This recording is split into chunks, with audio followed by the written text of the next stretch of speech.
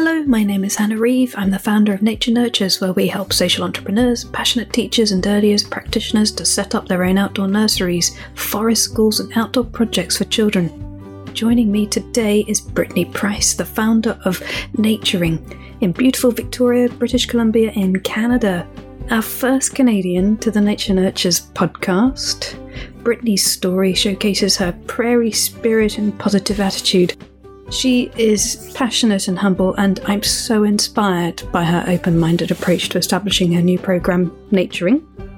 It's incredible to see all these 20-something-year-olds coming through that are establishing wonderful programs for their communities. A great thing to come out of months of pandemic redundancies? I think so. Now, without further ado, here's the lovely Brittany from Canada. Brittany, thank you for joining me today. Thank you for having me. I'm really looking forward to hearing your story. Let's just jump right in. So tell us a bit about your beginnings. What's got you to this point?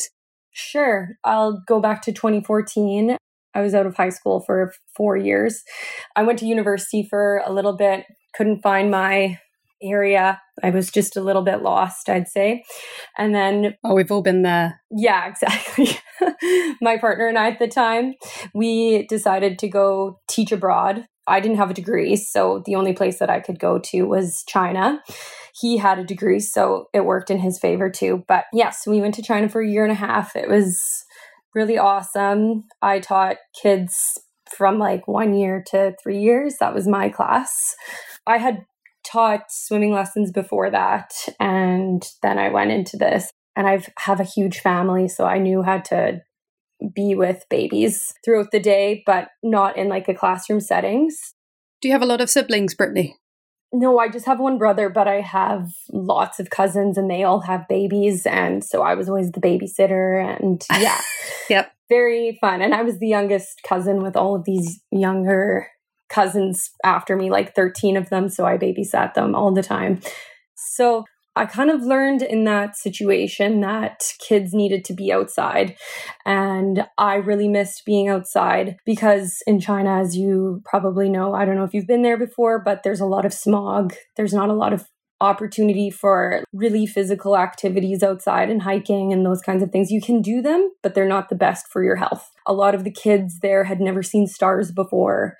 And that really shocked me and brought things home. And I had this deep, deep appreciation when I came back home for Canada and being able to see the stars at night and being able to go on long hikes. And my health was still okay. When I was in China, I decided to apply for education. So I got in at my local university in Regina, Saskatchewan.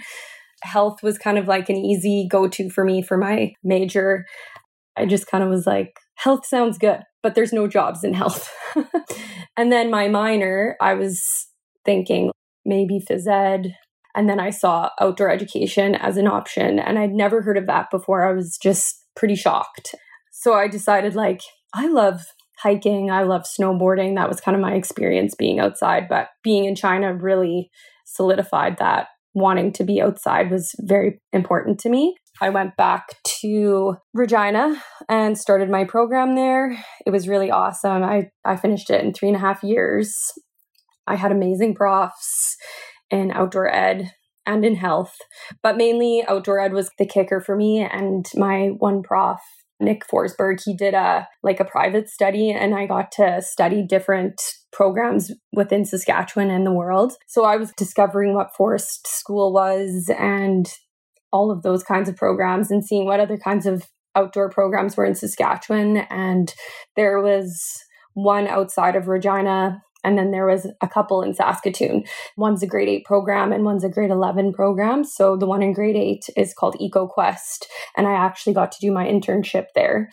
That was my main introduction into the outdoor education realm. Like I learned all the things in my undergrad. But then when I got to EcoQuest, I finally realized what an actual program can be like and how different it is than actually learning it on paper. So tell us about EcoQuest. Like what kind of place is that? What does it look like?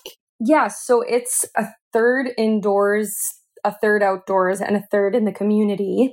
It's for grade 8 students. So they're like 13 years old, around there. It's a full year long program. So they can apply to be in it, and it's at a different school in the city.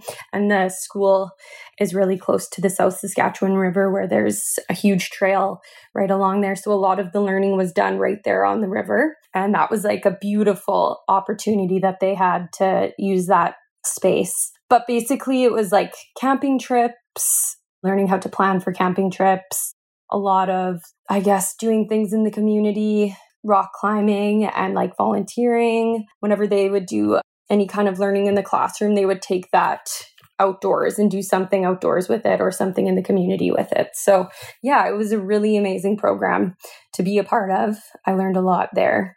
That sounds wonderful. Yeah, it was really awesome. And then after my internship, there's only like a few programs in the city and in the province that are like that. So it's very hard to find jobs in those kinds of programs. You have to be like a pretty solidified teacher in the city.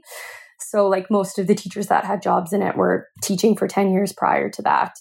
So you had a lot of competition for jobs. Yeah. And you're a new graduate and you've done your internship. So you're bouncing out into the world, ready to find that amazing job. And you get there and, oh, this is harder than I thought. Exactly.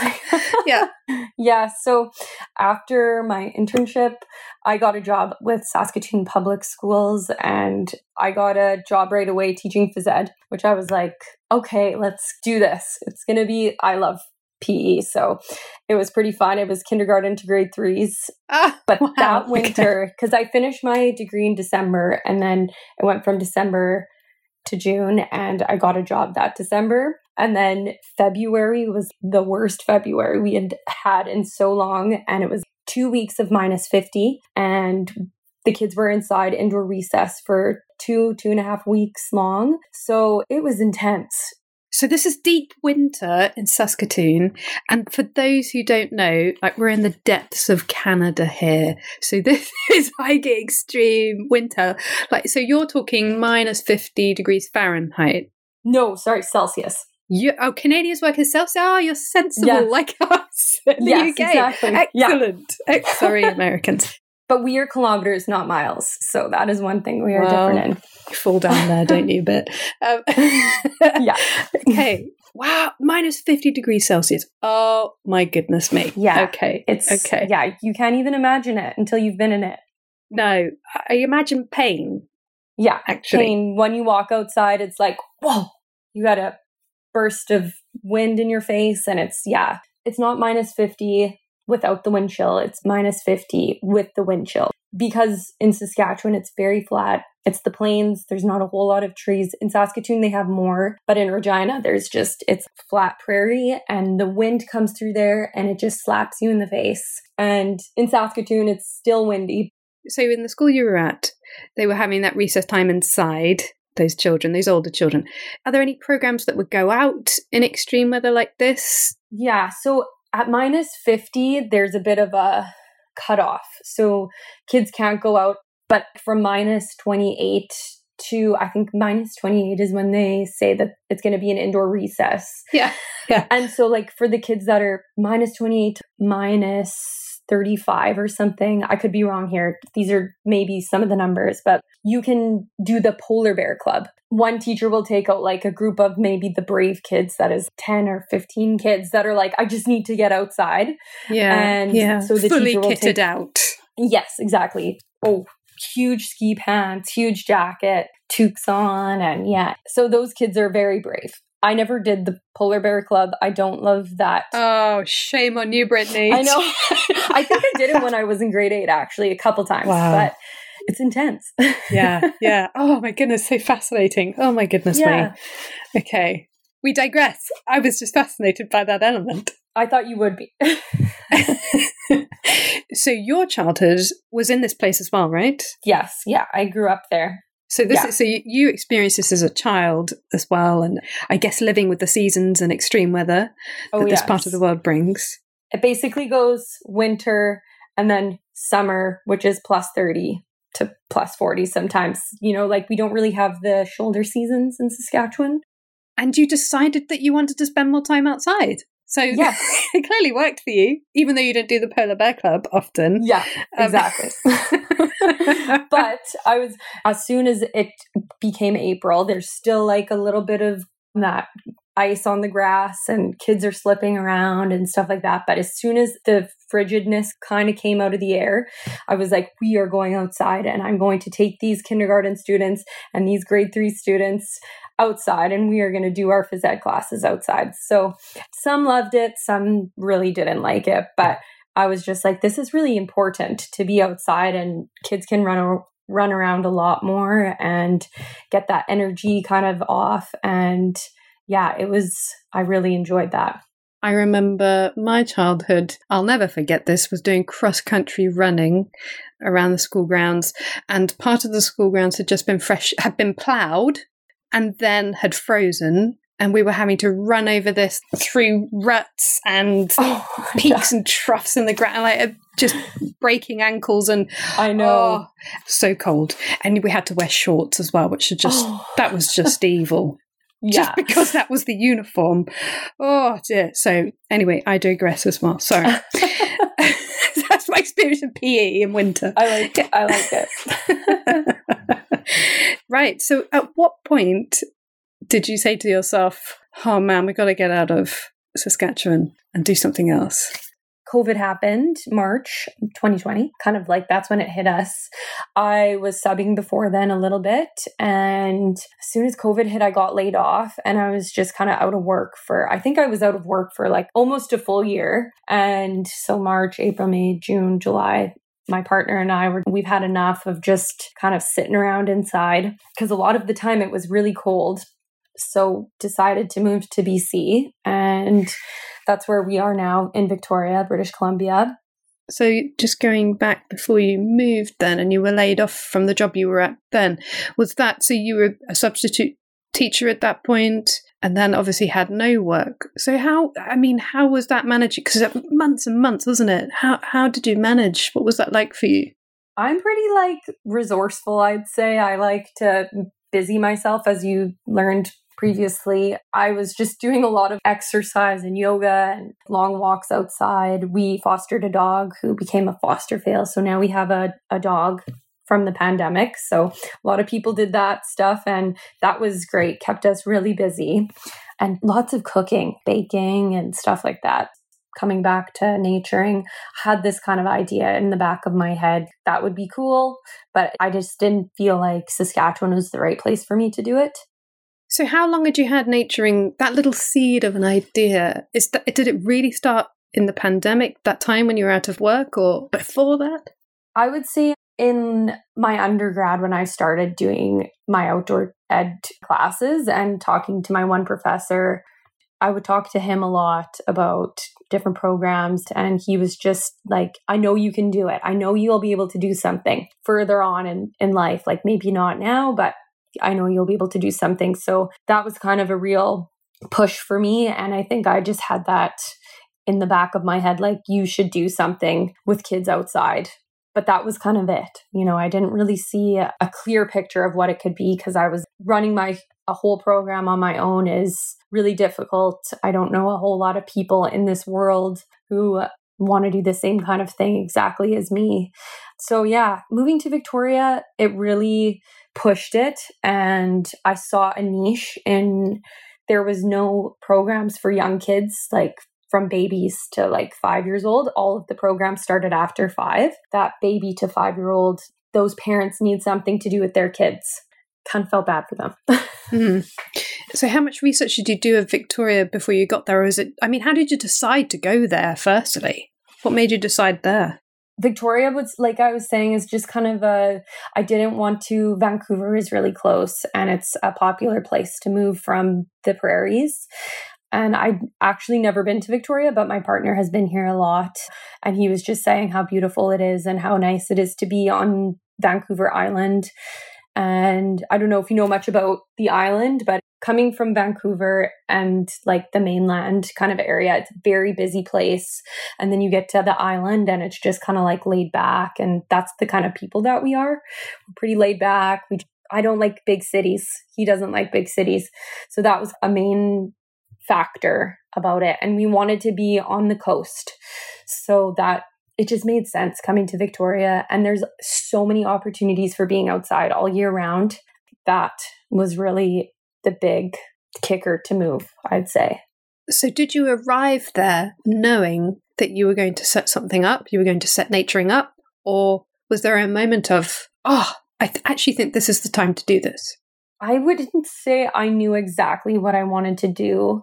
I'd say when I started nannying here, so I didn't say this, but when I came to Victoria, I didn't really have a job because of COVID. I was applying at different school boards and different kinds of private schools in the city. And then nothing happened because they just didn't really know what was happening with schools and stuff at the time. So I met for the first time my second cousin, and she had just had a baby. So she needed a nanny. She owns a business here in Victoria. And it just started up. So she needed a nanny right away. And so I started nannying her baby, and she was 2 months old. So I just, every time I was like, we're going outside, we're going for a walk, we're going to do things outside. And that's when it really clicked in that I should do something for these kids this age. Because my friends with babies were saying that there's nothing for us to do with our kids at all. Like there's no swimming lessons. There's really nothing for them at this age. So what were your next steps when you realised there's a need for this and you could at least put together a small group of people to get this going? I guess making the behind the scenes business stuff, which from your previous podcasts, I know that a lot of people have had challenges in that. And it makes me feel good because I don't feel so alone in that. I don't know anything about business. And so I'm very lucky. My partner owns a business and my best friend is a business major. So they helped me a lot with the back end kind of stuff. So creating logos and website design and the social media, and a lot of friends have helped, and my partner. So that was kind of the first steps, was to get that back end part going. And I still am very lost on a lot of it. And I have to ask questions all the time to them. And they're so good at answering my silly questions. But they're very kind. And I thank them a lot for doing that. I'm very grateful towards them because that's the part I struggled with the most. You know, everybody in this situation, I think, from what I've heard in your previous podcasts, is that they love doing the front end things, the programming, and that's where I get the most joy from. And it's kind of like I'm doing it on my own, but with help from my friends, but they're not fully invested in what naturing is, So it's been challenging, but also gratifying at the same time, because now it's where it's at and I feel happy. So I try to take the time to appreciate where I've gotten to, but it's hard sometimes. It is, and it's an up and down journey, isn't it? Nothing ever goes in a straight line. It's very, very wiggly up and down. Yeah. That's great that you have a wonderful support network as well that you can turn to for a bit of help with bits. But I think it's interesting that you highlight that point that we've got these people around you that are helping you, but none of them are invested in this as much as you are, because this is your baby that you're working on from the ground up. So it's on you, and that's a huge pressure, isn't it? It's a lot of moving parts to deal with. But my hope is that as we share more of these stories, that people will understand that they're not quite as alone as I thought. Other people have done this before them. And actually, a lot of people have done this before around the world. They've gone through a lot of struggle, as you might do as well. But it's part of the journey. And I think having your own business is an extraordinary journey of self-awareness and understanding yourself and how you respond to challenges and how you can help yourself. Those are the biggest things, and things that I constantly have to meditate on, because I'm I would say more responsive now. But before, when at the beginning of our journey, a good sort of 8 years ago, I was quite reactive. And I remember when we were just even setting up and we had tradespeople coming in, because we have a cabin. And I remember even the guy who came to lay the floor in the cabin was like, wow, I don't know what you're doing that for. And I was like, oh my goodness, all these people have so much advice. Yeah. And it's just understanding who counts, who deserves your listen in terms of advice giving. Okay, because there's very few people that actually you need to listen to for advice. I remember that was very overwhelming at the beginning. Yeah, totally. As you were saying, just going back, I thought it was kind of funny that you asked me to do a podcast, and I'd been listening to your podcast, a couple of them prior to that, and I was just like, what do I have to say? You know, being very lack of self-confidence. And I was telling my partner that somebody asked me to do a podcast about my naturing, and he was like, well, Brittany, you have to do this so that other people want to do those kinds of things. And I was like, oh, right. Yeah, that's exactly what I want, is more of these kinds of programs to be out there. And I want people to feel that they can do it, you know, because I'm pretty much on my own, like with the help of all my friends. I can't dismiss those people, but it's like a seed that I planted and up from everybody. But yeah, it's hard, but it's really amazing to get going, and you see these emails coming in, and I don't get a lot of them yet. I don't have a whole lot of people that have come to naturing classes yet, but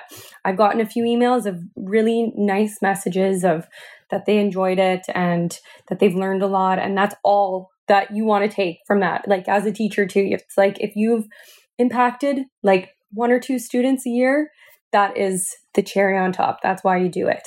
Oh, absolutely. And the small wins, really celebrating those are so important. I think especially in the point that you're in, which you're sort of in the trenches at the moment and building a business. It's big. And everybody makes, you know, we tell these stories, and absolutely we want to share these stories in terms of inspiring others and showing that if it's a matter of confidence, self-confidence, then you can overcome that. There are ways of doing it. And even sharing experience and hearing from other like-minded folk, those things are really important to help communities move along, because I think that's what's so special about early childhood educators, is that they're so embedded in communities and they really are serving communities right at the most important point, which is foundational level, which is helping to shape and support human beings in the most formative years of their life in terms of human development. It's a phenomenal responsibility. So if you can support parents with that as well, even better, you know, you're having a twofold impact there. So stories like this are wonderful. Now, let's get into naturing a bit. So where are we? We're sort of in February 2021 now. This is when you launched Naturing. Yeah. What was the lead up to that? How did you get to February 2021 in terms of getting to that point of being ready to launch? Yeah, I was just thinking, like, what can my program be like? I think I kind of wanted to separate age groups and do different kinds of age grouping, but still keeping it under that 5 years old, because it was only me being there during the lesson or session, I call them. But so it was only me, and I was like, well, I have to have parents there. Parents have to be included. I don't always want to have parents there, because I think that things change a lot, but when parents aren't involved. But it's also a really amazing thing to see children and their parents bond in a different kind of way outdoors.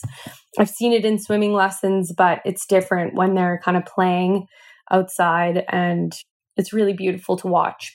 So basically, it's just every Saturday morning, or in the summertime, I did it on Wednesdays. And in February, I did it on weekdays too, because I was still not employed then. I was nannying at that point, so I could do some weekday mornings and stuff. And it worked for some people, but it's hard to get the word out there to make it like a weekday thing happen. And you're new to this area as well. You moved into this area and you're establishing a business, which apparently a lot of people do. So we're finding this as a recurring story on the podcast.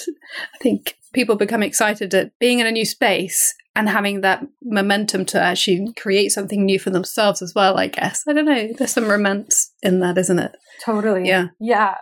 I mean, Victoria was a place when I first moved here. I was really in love with the city, and there's so many parks within the city that have so many huge natural elements, big rocky areas, and a portion of Victoria, I think one of their natural or a dying species is the Garry oak tree, and they grow in huge meadows. So there's a lot of those in the parks, and they're really beautiful, but they grow on rocky terrain. So it's really cool to go through parks and see these huge forests of like Gary oak trees or just huge pine trees and that kind of thing. And they're all in the city. And there's amazing beaches. There's mainly rocky beaches, but there's a couple sandy beaches that have amazing logs that are just like perfect playgrounds that I've never seen before. And that was one thing that I was like, well, I can just use parks and that kind of thing. And I reached out to bylaw officers here and asked if that was something that I could utilize. And they were like, yeah, sounds good. You're not breaking any laws. So I just decided like do it in a different spot every week kind of thing. And yeah, that's kind of my thought process at the beginning until February. So you had a big explore of the area that you'd moved into, found all these wonderful parks and beaches and thought, okay, this is a space. I love that you can hear your thought process as you get to the beach and you see this landscape. Oh, wow, an amazing playground. That's wonderful because it's so inspiring, isn't it? When you see a space and you can imagine children, you start telling yourself the story of what it could be. It's so exciting. Now, that's interesting that you're going to quite different places. So what's the geographical spread like in terms of getting to those places? How do you organize that? Yeah, so it's just through an email before the Saturday session. So I do it a couple days before, and you have to either take a bus. I know one mom either walked everywhere or she took the bus with her child. So it is accessible. Like I do try to make them all accessible. And if there is any other needs that need to be met, I would try to do that too, because there's so many spots here that are accessible. So why not just go with the flow? If somebody has a challenge that week or whatever, email me beforehand and I'll try to change my planning around you kind of thing. So, and you can't do that for everybody, but not everybody has crazy needs. And not that they're crazy, they're just needs. We should be able to like work with those kinds of things.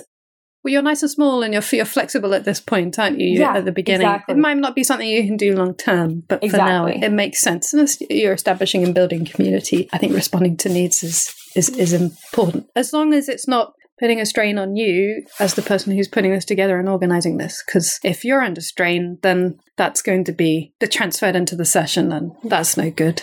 Yeah, I'm usually pretty good with my boundaries and how far I can go and how far I can get pulled. So at some point I would say no if it grows like to a bigger amount. But for now, like you said, it's pretty easy and maintainable for me to keep it flexible. But yeah, I usually decide the location like a few days before, and from there, I just email the parents. Most of them drive to the location, and there's usually some type of parking lot or street parking that you can get onto. And then from there, we'll walk about like either 5 to 10 minutes, not usually 10 minutes, because 10 minutes is quite a while for that age group. So it's not like a huge walk, or a huge ask of people. Sometimes there's rocks and that kind of thing as we get to the spot. A few of them this past session were pretty rocky, which was everybody did really great with, but there's usually a trail and people bring like their little push buggies and stuff like that. So, and it all works. It's worked great so far. What kind of age group have you got coming to your sessions at the moment?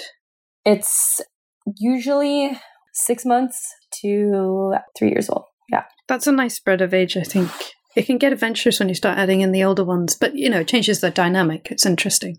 Yeah, it's interesting how parents with mainly 1.5 to 3 year olds have really wanted to do something like this, and they found it really rewarding for their kids to be in a program like this. Find it interesting. Yeah. What might be as well happening with that, I wonder if it's because when you get over the 3-year mark, often those people have found a program already when those children were younger. So that age group that you're working with at the moment, those 5-year-olds might have found something when they were 1, 2, or 3. So they might be already established in that. You've got your fishing net out and you're just scooping up those younger ones and they'll be able to stay with you, which is really good. Yeah, totally. And I've found a lot of the parents that did start at the beginning, they've continued throughout. So that's really amazing. I didn't really expect that. And there's been new people coming, but I've seen a lot of the same parents come 3 sessions in a row or whatever. So that's really rewarding. How do you get people to sign up? Like, do they have to sign up for a particular term? Yeah, so I usually announce it about 2 weeks ahead of time. And then it's just a Google Doc. So I saw on some other people's websites that they just use Google Docs. I don't really know any other kinds of platforms for like doing signups without having to pay for things. I'm pretty minuscule with my money right now. So I'm just trying to like build things up a bit more before I can pay for like online services and things like that. Yeah, so for sure. I've just been using Facebook ads and Instagram ads, and then hoping that that will attract some people. And then they just sign up on a Google Doc on my website.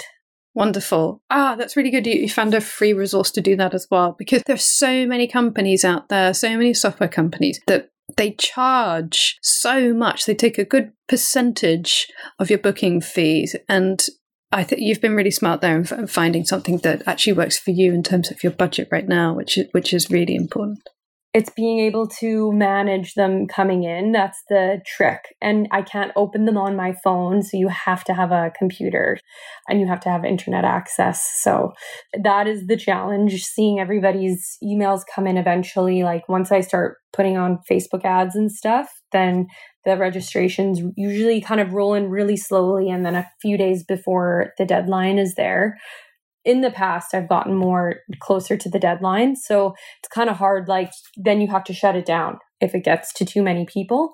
Yeah. And then you have people emailing you like 2 days beforehand being like, oh, I wanted to get in. Is there a spot left? And then I'm like, oh, you'll have to just wait for the next one. Sorry. But that's nice to know that people are interested.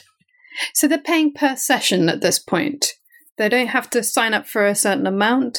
No, it is a 5-week session. So there's 5 weeks and it's like $65. So it's not much for what I've seen in the area. It's pretty manageable, I'd say. It's an hour and 15 minutes every like 9:30 to 10:45 every Saturday morning. Sometimes we stay out a little bit more. So there's $13 per session, basically. Yeah. And then $65 for the block of 5 weeks. Okay. Yeah. I'm going to challenge you on this a little bit. Yeah. When you say that it's not a lot for the area, what's made you choose that $13? It's a good question. I've been seeing other programs that have charged $15 to $20 and like swimming lessons are a lot more money. So I'm kind of comparing it to other kinds of programs that aren't, because there's nothing really like naturing here in this city, in this area for this age group. So it's really hard to compare it to anything else.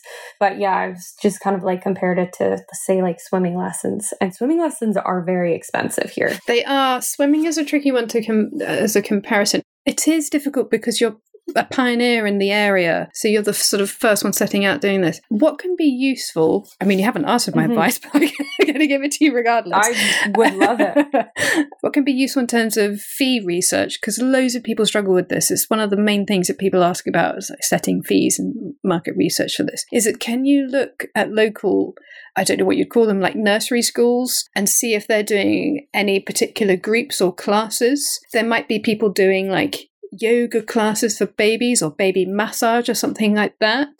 So look at that and just have a bunch of different things like that and really look at what they're charging. It's hard because they are different services, but you know that parents are willing to pay that amount of money for that particular niche in terms of the childcare education market. So that can be really useful. Swimming is that's a slightly different one. That's a tricky one to use to compare, I think, because it is super niche. There's a lot of safety element that comes into it as well. And there's a pool. Yeah. Yeah. And I think swimming is seen as, for a lot of people, that children must learn to swim. Like it's that sort of rite of passage of childhood. Whereas going to a baby massage or a yoga class for kids or sort of a nature program for kids, that's kind of seen as an optional niche, if you see what I mean. I'm massively generalizing and that's really making good assumptions with very little data at my fingertips, but it's just something to at least get you thinking about it a bit. And keep researching fees. Don't just stick with this amount and then, right, let's do that, because definitely in your second year, your fees should be going up. Okay? And they should be going up every year. You have that expectation in your mind that my fees will increase at least a few % each year because the cost of living rises. So keep moving with the times. Yeah. Thank you. I hope that's helpful. It's just one to think about because it's a really big one. Totally. So at the moment you're doing naturing, are the weekends solely and then maybe a weekday session? Yeah, I would love to get into more weekday, that kind of thing. But right now I'm on a full-time job, so Monday to Fridays. But we'll see what the future takes me. And I would like to take naturing into another realm of its own. But right now, just trying to get up onto my standing point here in Victoria, and then we'll see where we can go from there.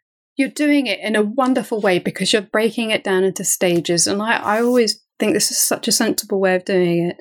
If I had that hindsight and I could go back 8 years, I think, for sure I would have done things differently. You learn from experience. But I think this is a very affordable and sensible way of doing it. And the point is, the more effort you put into it, the faster and better it will grow. So you like to be busy. You said this at the beginning. So now I also want to point out that, so you're working full time and you're building a business, but you're also studying, aren't you? Because as part of your work, tell us a bit about what you're doing at the moment in terms of full-time work. Yeah, so I am an EA, an educational assistant at a Montessori school here in Victoria, and I just started doing my Montessori teacher training. It's an online course, so it's really great. So I can do literally everything from home at my computer, and that's what my summer has entailed pretty much, is just being on my computer like maybe 5 hours a day or something like that. But for me, that's a long time. I get really easily distracted with things. So, but it's good. I know that I want to get that done. And so I can be teaching Montessori someday. I mean, it's not exactly where I want to go. Like, I do love the theory behind Montessori, but I would like to do my 4th school education and maybe a master's someday, but we'll see. So yeah, but Montessori's been good right now. Definitely. It's got very fashionable here in the UK because of the royal family. Prince William's children went to Montessori nursery schools. So it's become very popular, for sure, with a lot of parents. And as you say, it is a wonderful approach in early childhood. Totally. So I like you've got a wonderful sort of 5-year plan ahead of you there, maybe a master's, maybe this, maybe that. In terms of naturing, tell us the dream. What could naturing be? What do you want it to be? I think I would really like to team up with somebody that's really like-minded. I have my eye on somebody right now, and she is amazing. It just is in her court now to see if she wants to work with me, and there's no hard feelings if she doesn't. Oh, come on, person. Work with Brittany. Yeah. Come on. Danica, her name is. Say yes. Yeah. So she wants to homeschool children and taking them out into an area here. And it would just be kind of like under the naturing platform. She would kind of lead that. And then hopefully someday, because that would be during a weekday, which I wouldn't be able to attend. But hopefully then maybe in the next couple of years or something, I could maybe take a day off of work and slowly like work my way into half-time naturing, half-time teaching or something like that. That would be kind of the dream, is to teach a little bit, but also do my business on the side, but more as like a half-time kind of thing. Yeah, you've got the flexibility for that as well. That's exciting to find someone else, because that's a game changer, really. I take my hat off to people that start doing things like this on their own, because as we started talking about it, and we alluded to, it's a huge thing to set a business up from the ground up, and as you've done in a whole new area, new community that you're establishing yourself in, it's a really big thing to do. So well done. Thank you. I really, really hope that works out with this person, because I think it's good as well that they're bringing in their own expertise and passion. So that's adding on another sort of enterprise to what naturing is. So you've got your sort of parent-child classes, and then bringing in that home ed or the homeschool element is, oh my goodness, and at the moment is absolutely huge. I know for us here, our home ed group has grown exponentially. I mean, much faster than any of our programs. We have a funded 3 to 5-year-old program and a 2-year-old program. The 2-year-old program's got very popular for next year. to the point where we've got waiting lists coming out of our ears, which is quite typical because we have a very small number of 2-year-olds in each session. But the home ed group, we're finding that that is becoming a huge part of our business, much more than we had ever thought. But it fits very well in terms of what we do, and I guess our ethos as well. For us here in England, our children go to school so early. Just even in the cohort that we have at the moment, they're just coming to the end of their nursery time. A couple of them turned 4 last week, and they're starting school next week. It's absolutely nuts. They've just gone from 3 to 4, and then they start school next week. It blows my mind. It really, really does. And I don't know if a lot of people know this, for us in England, we are in the very, very small percentage globally of children starting school at this young age. It's completely unnecessary and goes against all kinds of research. It's absolutely phenomenal. So, as you can hear, it's something I feel quite passionately about. So when we have people coming and saying, we're looking for something for these older children, 5 years old plus or 4 years old plus, it's absolute music to my ears, and we open up our arms to that, absolutely. Yes. Yeah. So I have no idea about Canada. This is a market that I don't know a lot about at all. So it's really good to hear a little bit of your thoughts and experience.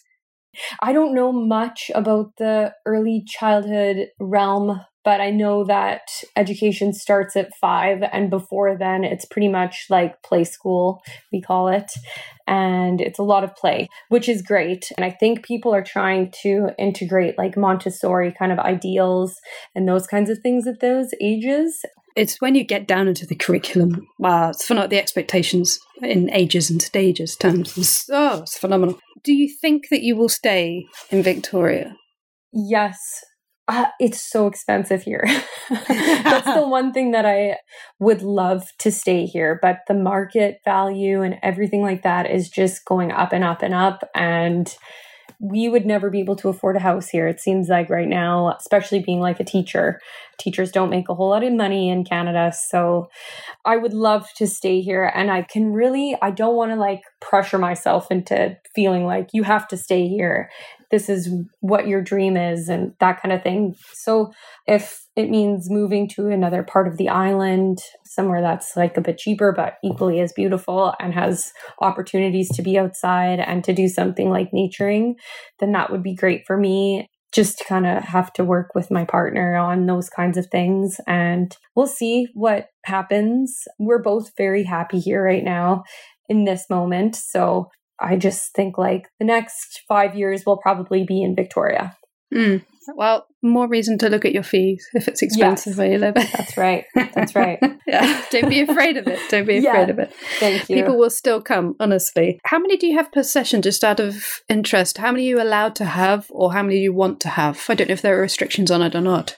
I think there are. I haven't looked at it recently. We're just going back to masks in Canada right now. Like we didn't have masks mandatory for the summer. Now they're coming back to being mandatory in BC anyways. And this is something I'll have to revisit again right away here is I've said 8 spots. It's a bit much because it's parents and children. We ask that parents wear masks. Kids that age, it's pretty difficult for them to wear masks. So don't usually ask them to. But yeah, I've had 6 people at a session and it's really hard once you get to that 8 people. It's really hard with parents. I don't know what it's like to be a parent. I'm not a parent, but it's hard for parents to buy in and to come every week. And you kind of, as like the person that's planning these, you want people to come every week. And I know that's impossible. All I ask is for parents, and this is just a shout out to parents, just email, text, send out a phone call, even the morning of or like the night before, just saying, hey, we won't be able to make it, that kind of thing. I know it's a hard thing to ask, but it just makes a huge difference. No. Okay, this is just rudeness. I know, and that's a frustrating moment for me when I have like 2 parents not show up and you're waiting and you want to get going, and it's just like, okay, I'm only going to wait for 5 minutes here. You can call me after that, and people just don't show up, and it's frustrating. And that's like the one thing that I've talked to my friend about, and the one that I want to join me. So she's a scout leader, and she is just finds it equally as frustrating. She's just like, that is just the one thing that you have to have parents buy in it. And even if you put an amount on each class, still there's just this thing that people don't really care. I don't know what it is. And it is especially for the parent-child classes. You will always have this. But I think, like you're saying, you're good at setting boundaries. It's a boundary. So it's a really good episode in the podcast where we had a chat with Claire Carey. And she basically has a set of rules for her groups. And I think it's really important for any group that comes together to, I think having rules just helps people to understand expectations. I think that's a really good one if people are struggling with in terms of that element. Don't feel frustrated. Set a boundary with it. We will wait for 5 minutes. After this time, it's up to you to find the group. Unless, obviously, if somebody's really struggling, then it's just having a chat with them and finding out, is there something you need some help with? Open communication. Yeah, exactly. Because you need to know, because you're holding space for a whole group, and it's about respecting one another's time. That is for everyone, isn't it, really? That is a challenge with those. And also, as you alluded to, the parent-child classes are really interesting and such a different kettle of fish from those sessions where you're running a group for children. They're so different. And I think actually your experience as a nanny must help you with this, because you'll be used to working with parents in some form. You've worked with a parent in their home, looking after the child. So it helps you to be able to have communication, this kind of environment with parents. You're used to at least one aspect of that, because a lot of people find that challenging. But I think you've got some really good experience there, and you're still building in experience. So, and unfortunately, it's going with those moments of frustration and responding to them, isn't it? There'll be more. There'll be many, many more. Yes. Oh. Celebrate the wins, the small wins. Yes. Yeah. Totally. Honestly, Brittany, I take my hat off. I think you're doing a phenomenal job. You're fitting in so much. You're hustling like crazy and getting as much knowledge and experience and expertise as you can along the way. You're collecting all of these things to take with you and taking people with you as well. That community that you're creating, that is no small task. We talk about these things and they sound so simple, don't they? But they're not. There's a huge amount of work that goes into this behind the scenes. You're having to manage fees, market research with that, handling money as well. I guess people pay electronically, but, bank transfers. Yeah. Yeah. That's a whole nother element that I haven't really dove into, but I'll get there. Yeah, that's the important one to keep on top of. Yes. My partner is very good with that stuff. So excellent. He's a person that I'll go to for that stuff right away. Soon I'll get onto it, but it all takes time.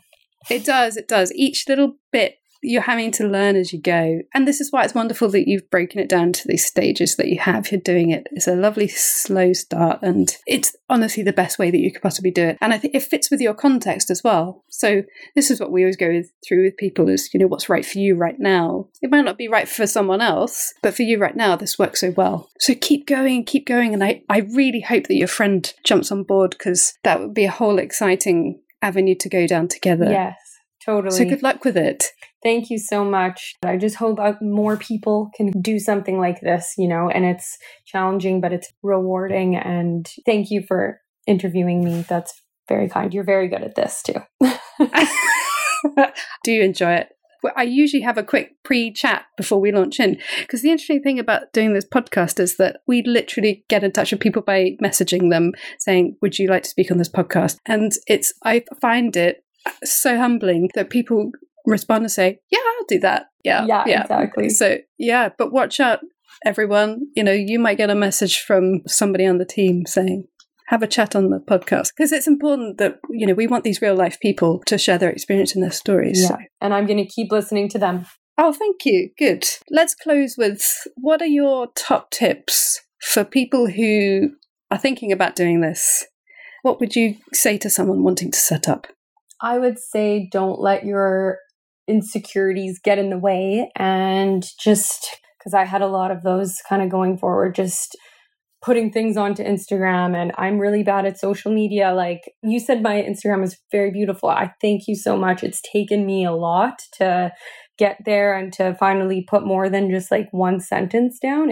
I'm not like a very vulnerable person. If you talk to me in real life, I will be vulnerable with you, but over social media, I'm pretty generic. So it's taken me a lot to get on there and to do my thing. And I've been following a lot of people on social media that do share a lot, and that's a really beautiful thing. And I still have a lot of work to do, but I would say just don't let those things block you, and have somebody that's really supportive and encouraging in your corner that can just keep nudging you and keep on and being positive, because I need those people in my corner and I know how important that is. So I think that's my biggest advice. But do it. Yeah, absolutely do it. Really good tips. Really good. Thank you so much for sharing your story with us today, Brittany. And I can't wait to hear how things go over the next few years and see where you end up. Thank you so much. Thank you for having me. I really appreciate it.